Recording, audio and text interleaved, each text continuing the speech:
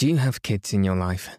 Whether you're a parent, teacher, aunt, uncle, grandparent, babysitter, we all know that keeping kids calm and entertained can be difficult. That's why I want to introduce to you the newest show by Slumber Studios. It's called Snuggle, and it features calming stories for kids of all ages. Whether it's for bedtime, nap time, or just for fun, Snuggle offers a cozy world of imagination and adventure. You'll find original stories where we swim with mermaids, visit old toy stores, and try out magical wands. And you'll hear our modernized renditions of classic tales like Cinderella and Alice in Wonderland. Just search Snuggle in your podcast player, and be sure to follow the show so that it's easy to find next time the kids want a good story to snuggle up with.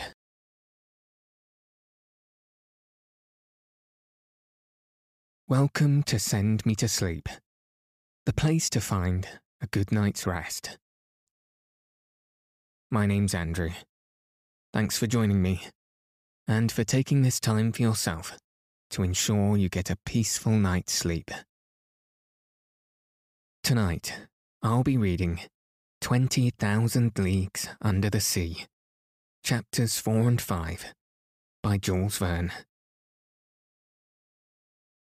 In the previous chapters, Professor Aronnax and his assistant board the Abraham Lincoln on their mission to find the sea creature. In the following chapters, we meet the Canadian harpooner, Ned Land. If you haven't already, find a nice place to get cozy. Take a deep, relaxing breath. And settle your body in whatever way feels most comfortable. Now all you need to do is follow the sound of my voice. So let your eyes fall heavy and your breath soften as we settle in for a peaceful night's sleep.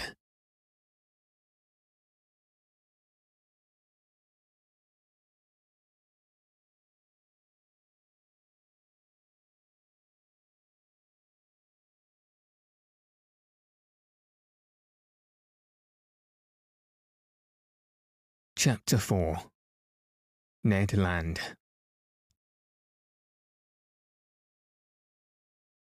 Captain Farragut was a good seaman, worthy of the frigate he commanded. His vessel and he were one. He was the soul of it. On the question of the cetacean, there was no doubt in his mind, and he would not allow the existence of the animal to be disputed on board. He believed in it, as certain good women believed in the Leviathan, by faith, not by reason. The monster did exist, and he had sworn to rid the seas of it. He was a kind of Knight of Rhodes, a second Dieudonné de Gozon, going to meet the serpent which desolated the island. Either Captain Farragut would kill the narwhal, or the narwhal would kill the captain. There was no third course. The officers on board shared the opinion of their chief. They were ever chatting, discussing, and calculating the various chances of meeting, watching narrowly the vast surface of the ocean. More than one took up his quarters voluntarily in the cross-trees, who would have cursed such a berth under any other circumstances, as long as the sun described its daily course. The rigging was crowded with sailors, whose feet were burnt to such an extent with the heat of the deck as to render it unbearable. Still, the Abraham Lincoln had not yet breasted the suspected waters on the Pacific. As to the ship's company, they desired nothing better than to meet the Unicorn, to harpoon it, hoist it on board, and dispatch it. They watched the sea with eager attention. Besides, Captain Farragut had spoken of a certain sum of $2,000 set apart for whoever should first sight the monster, were he cabin boy, common seaman, or officer. I leave you to judge how eyes were used on board the Abraham Lincoln. For my own part, I was not behind the others, and left to no one my share of daily observations. The frigate might have been called the Argus for 100 reasons. Only one amongst us, Conseil, seemed to protest by his indifference against the question which so interested us all, and seemed to be out of keeping with the general enthusiasm on board.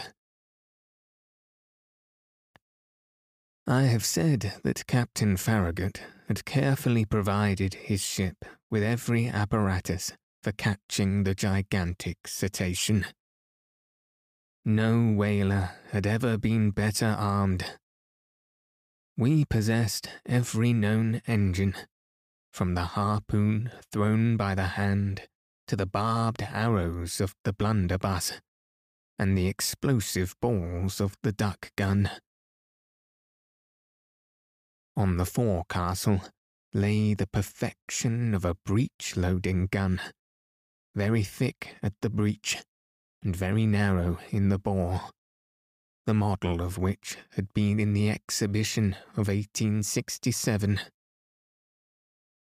This precious weapon of American origin could throw with ease a conical projectile of 9 pounds to a mean distance of 10 miles.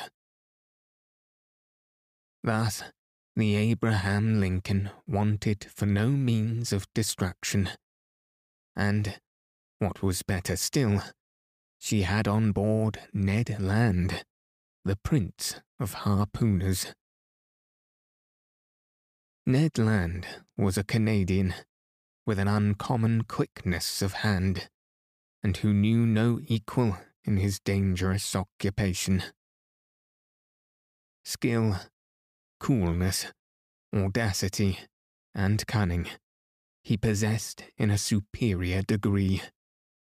And it must be a cunning whale, or a singularly cute cachalot, to escape the stroke of his harpoon. Ned Land was about 40 years of age. He was a tall man, more than 6 feet high, strongly built, grave and taciturn, occasionally violent, and very passionate when contradicted. His person attracted attention, but above all the boldness of his look, which gave a singular expression to his face.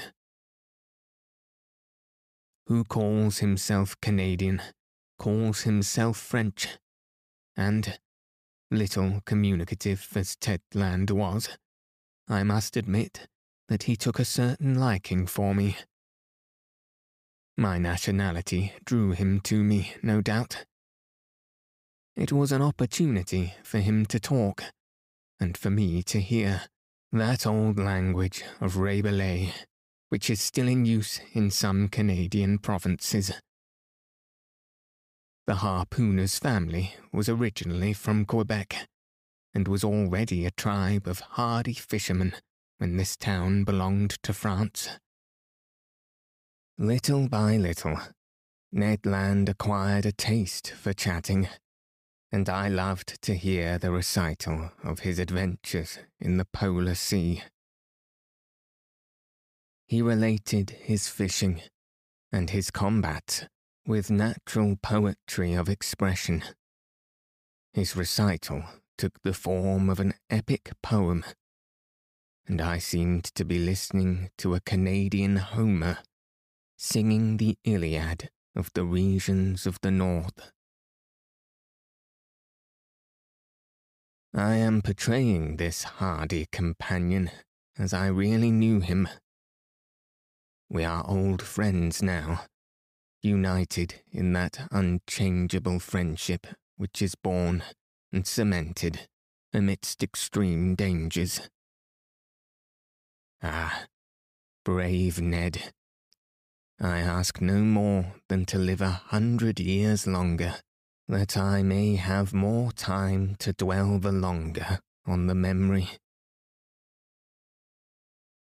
Now, what was Ned Land's opinion upon the question of the marine monster? I must admit that he did not believe in the unicorn, and was the only one on board who did not share that universal conviction. He even avoided the subject, which I one day thought it my duty to press upon him.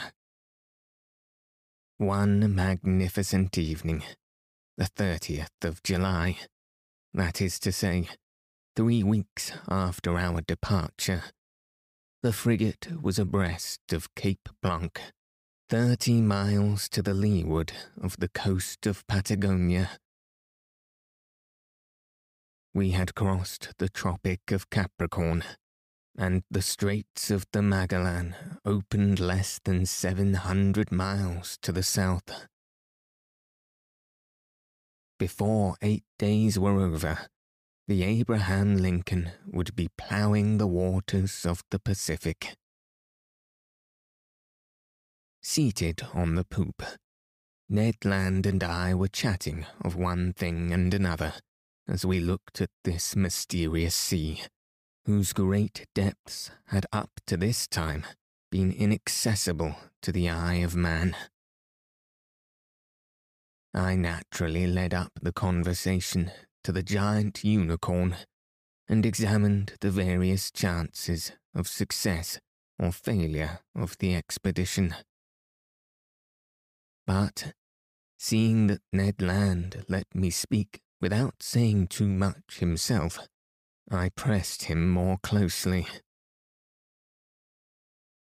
"Well, Ned," said I, "is it possible that you are not convinced of the existence of this cetacean that we are following? Have you any particular reason for being so incredulous?"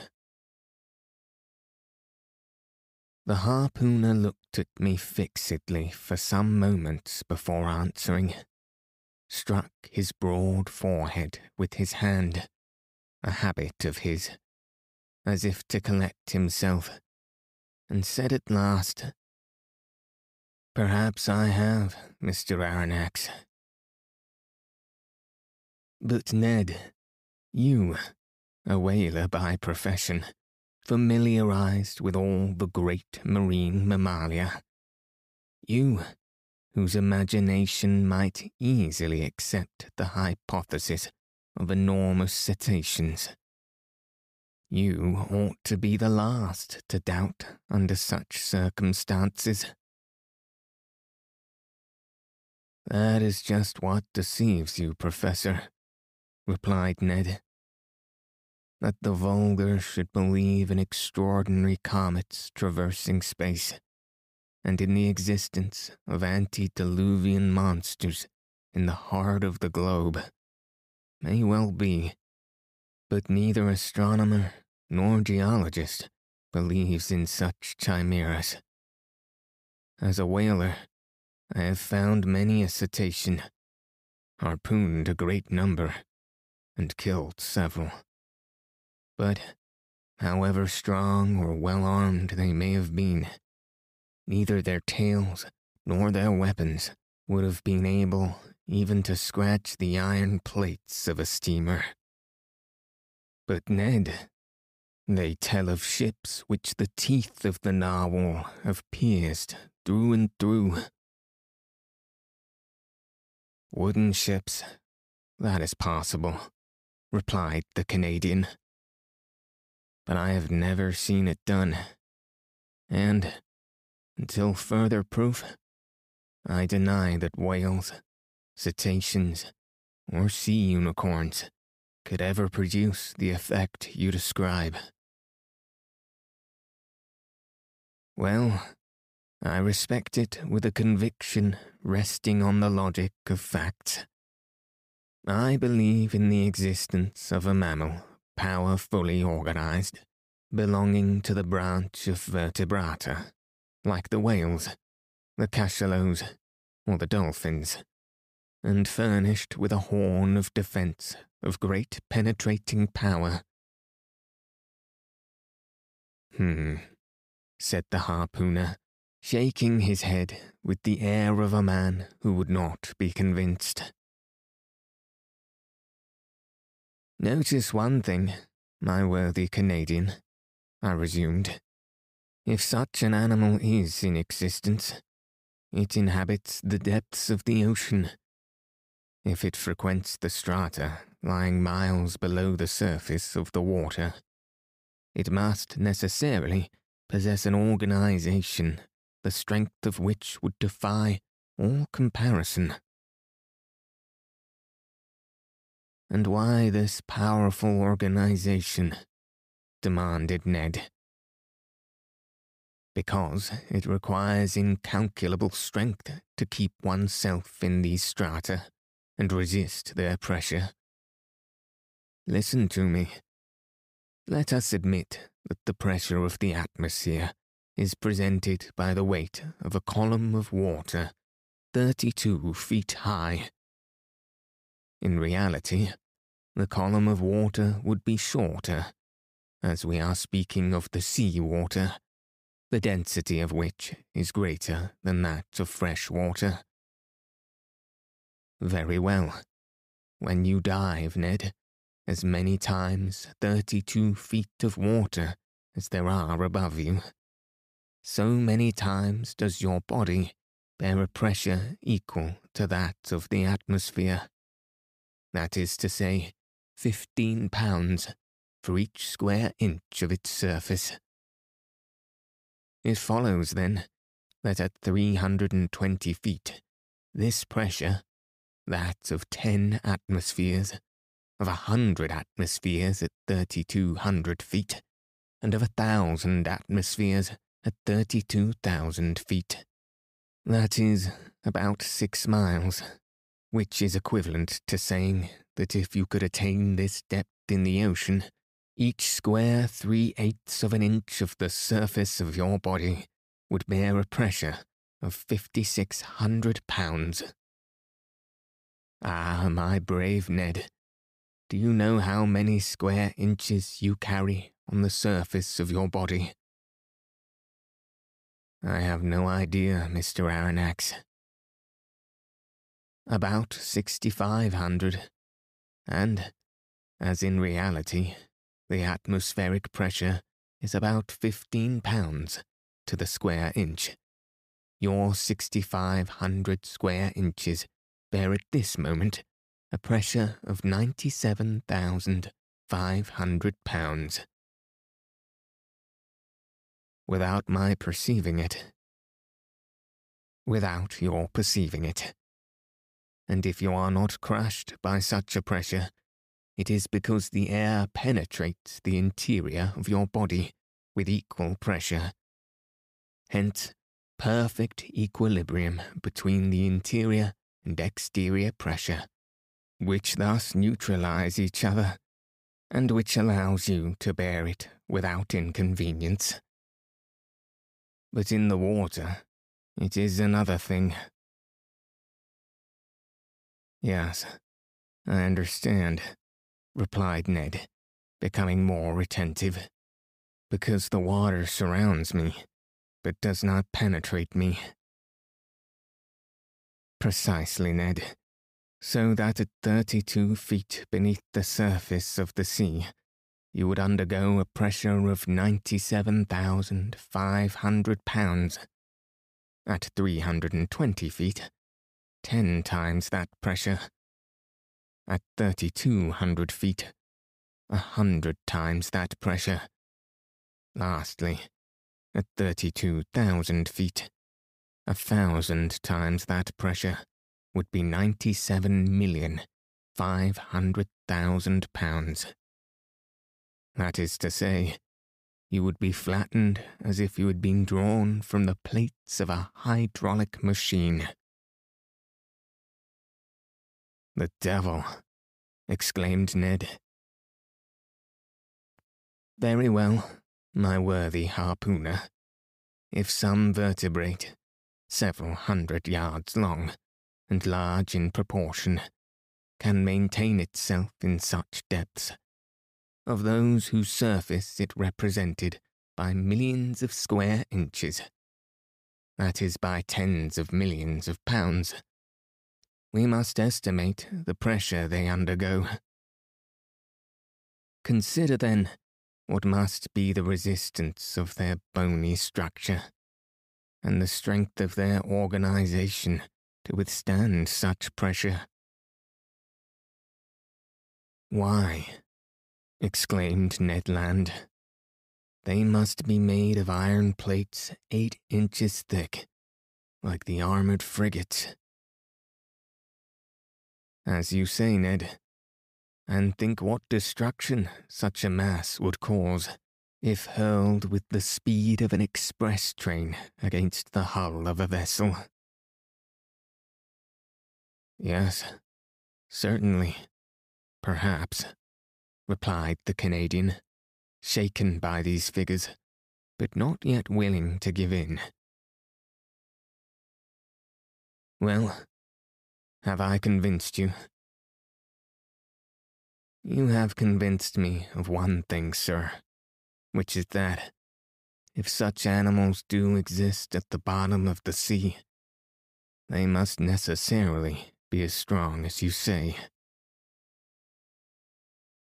But if they do not exist, mine obstinate harpooner, how explain the accident to the Scotia?"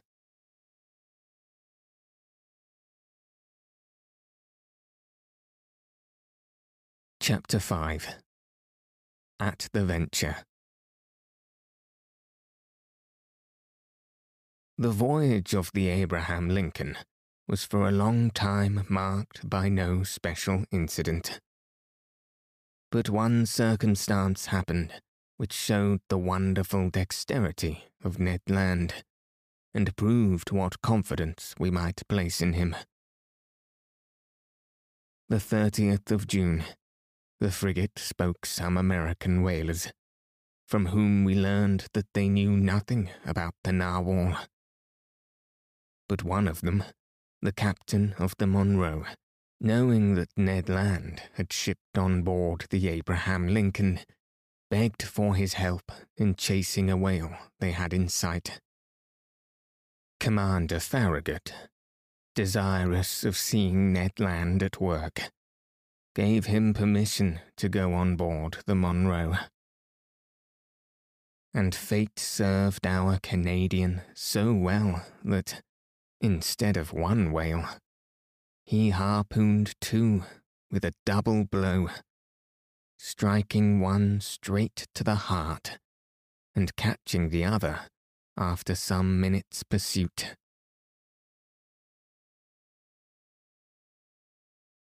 Decidedly, if the monster even had to do with Ned Land's harpoon, I would not bet in its favour. The frigate skirted the south-east coast of America with great rapidity. The 3rd of July, we were at the opening of the Straits of Magellan, level with Cape Virgis.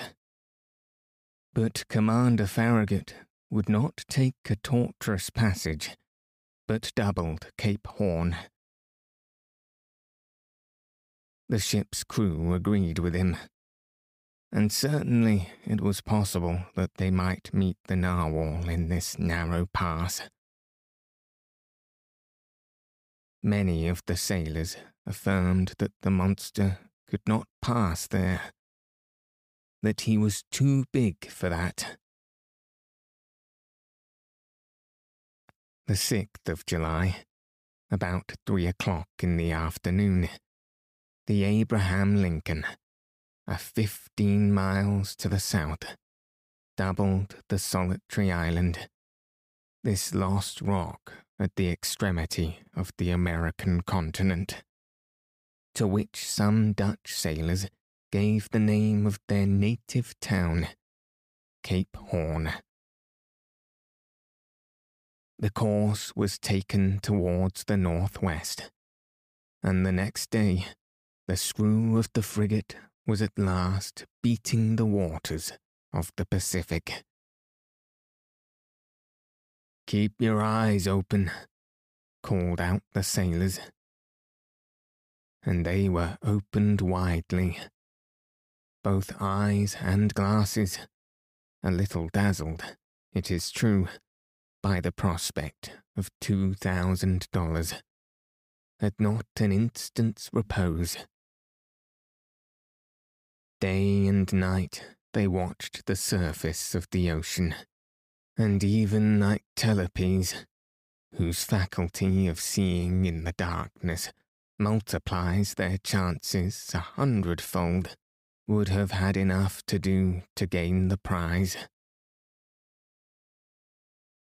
I myself, for whom money had no charms, was not the least attentive on board, giving but few minutes to my meals, but a few hours to sleep, indifferent to either rain or sunshine.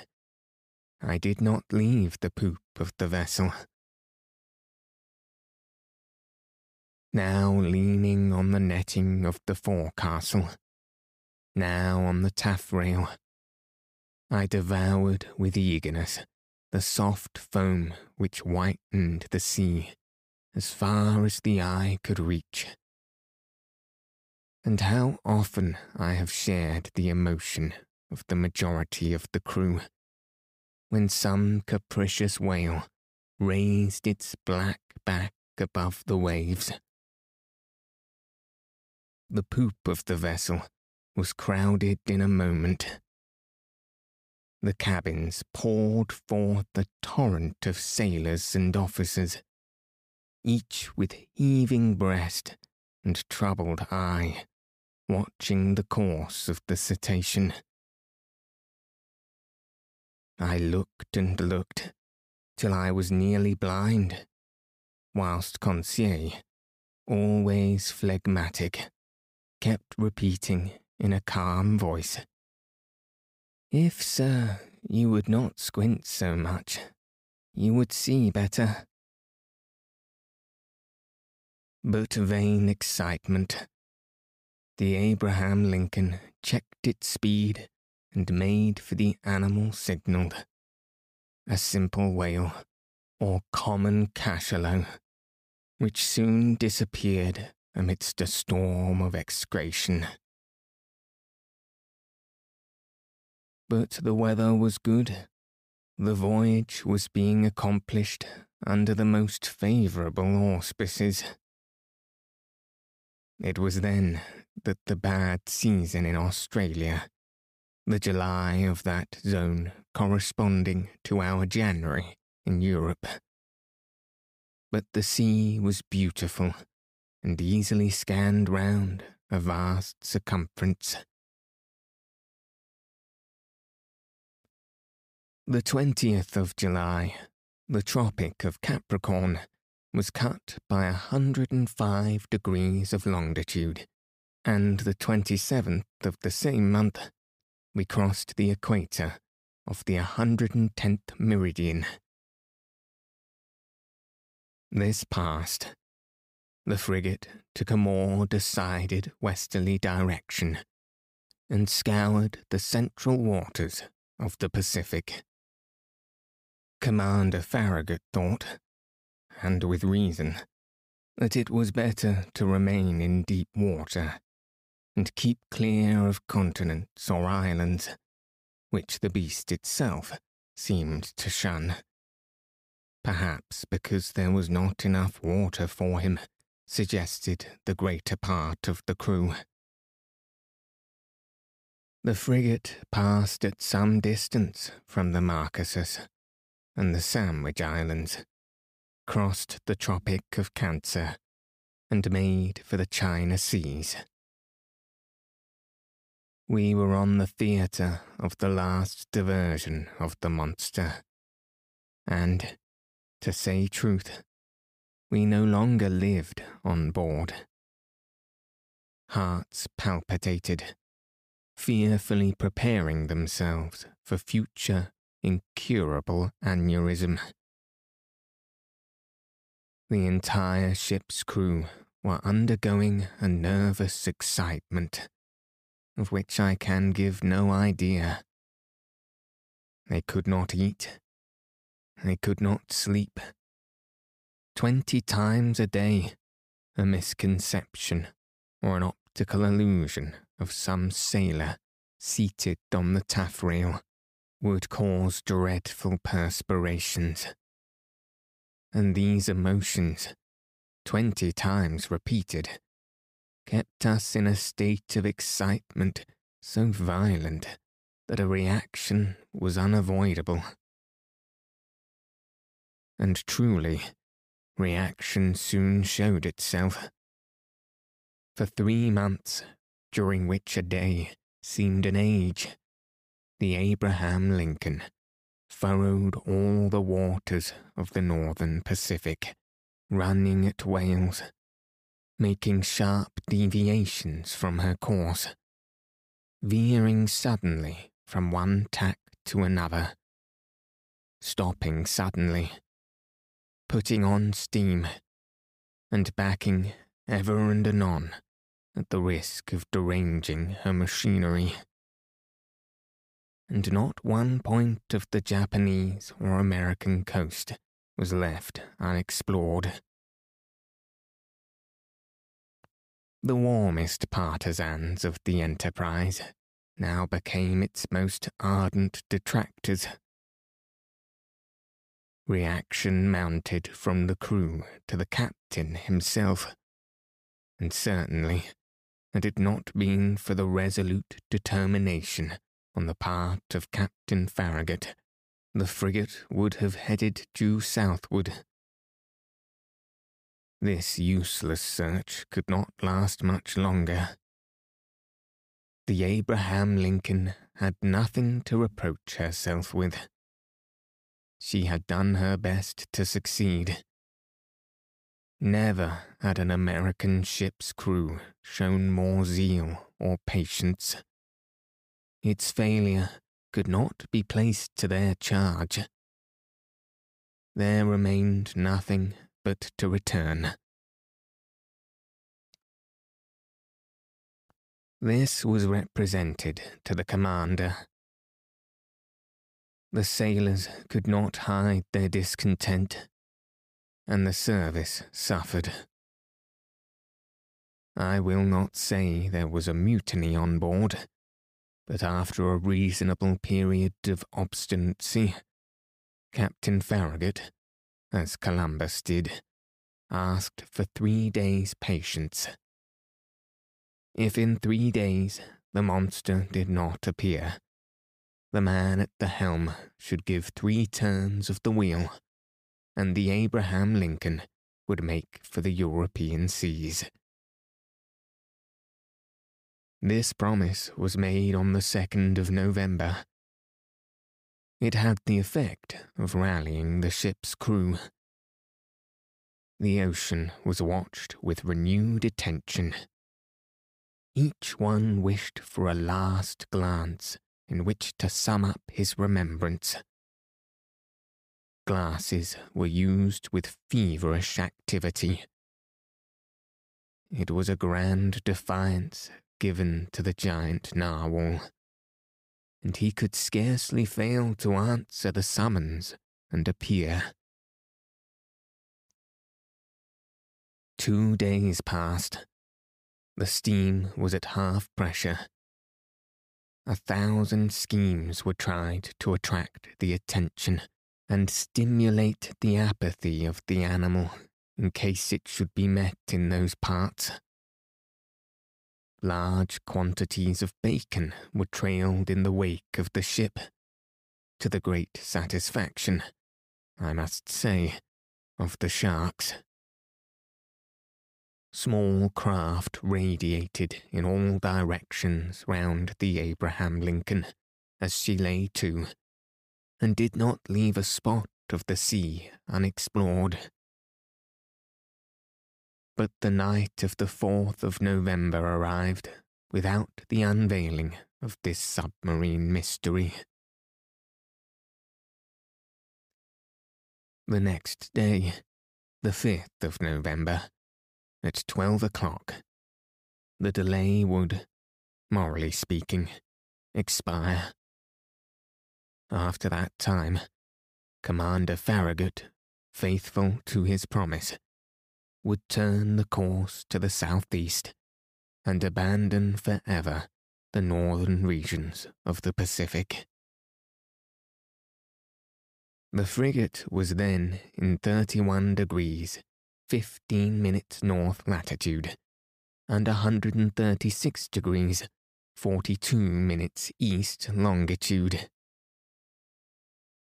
The coast of Japan still remained less than 200 miles to the leeward. Night was approaching. They had just struck 8 bells. Large clouds veiled the face of the moon. Then, in its first quarter, the sea undulated peaceably under the stern of the vessel. At that moment, I was leaning forward on the starboard netting. Conseil, standing near me, was looking straight before him. The crew, perched in the ratlines, examined the horizon, which contracted and darkened by degrees.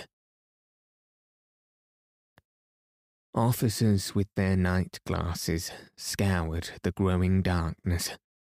Sometimes the ocean sparkled under the rays of the moon, which darted between 2 clouds. Then all trace of light was lost in the darkness. In looking at Conseil, I could see he was undergoing a little of the general influence. At least I thought so. Perhaps for the first time his nerves vibrated to a sentiment of curiosity. "Come, Conseil," said I. "This is the last chance of pocketing the $2,000. "May I be permitted to say, sir," replied Conseil, "that I never reckoned on getting the prize, and had the government of the Union offered $100,000, I would have been none the poorer." "You are right, Conseil. It is a foolish affair after all, and one upon which we entered too lightly. What time lost! What useless emotions! We should have been back in France 6 months ago." "In your little room, sir," replied Conseil, "and in your museum, sir, and I should have already classed all your fossils, sir, and the Babirusa would have been installed in its cage in the Jardin des Plantes, and have drawn all the curious people of the capital." "As you say, Conseil, I fancy we shall run a fair chance of being laughed at for our pains." "That's tolerably certain," replied Conseil quietly. "I think they will make fun of you, sir. And, must I say it?" "Go on, my good friend." "Well, sir, you will only get your deserts." indeed. When one has the honour of being a savant as you are, sir, one should not expose oneself to. Conseil had not time to finish his compliment. In the midst of general silence, a voice had just been heard. It was the voice of Ned Land, shouting, "Look out there! The very thing we are looking for. On our weather beam."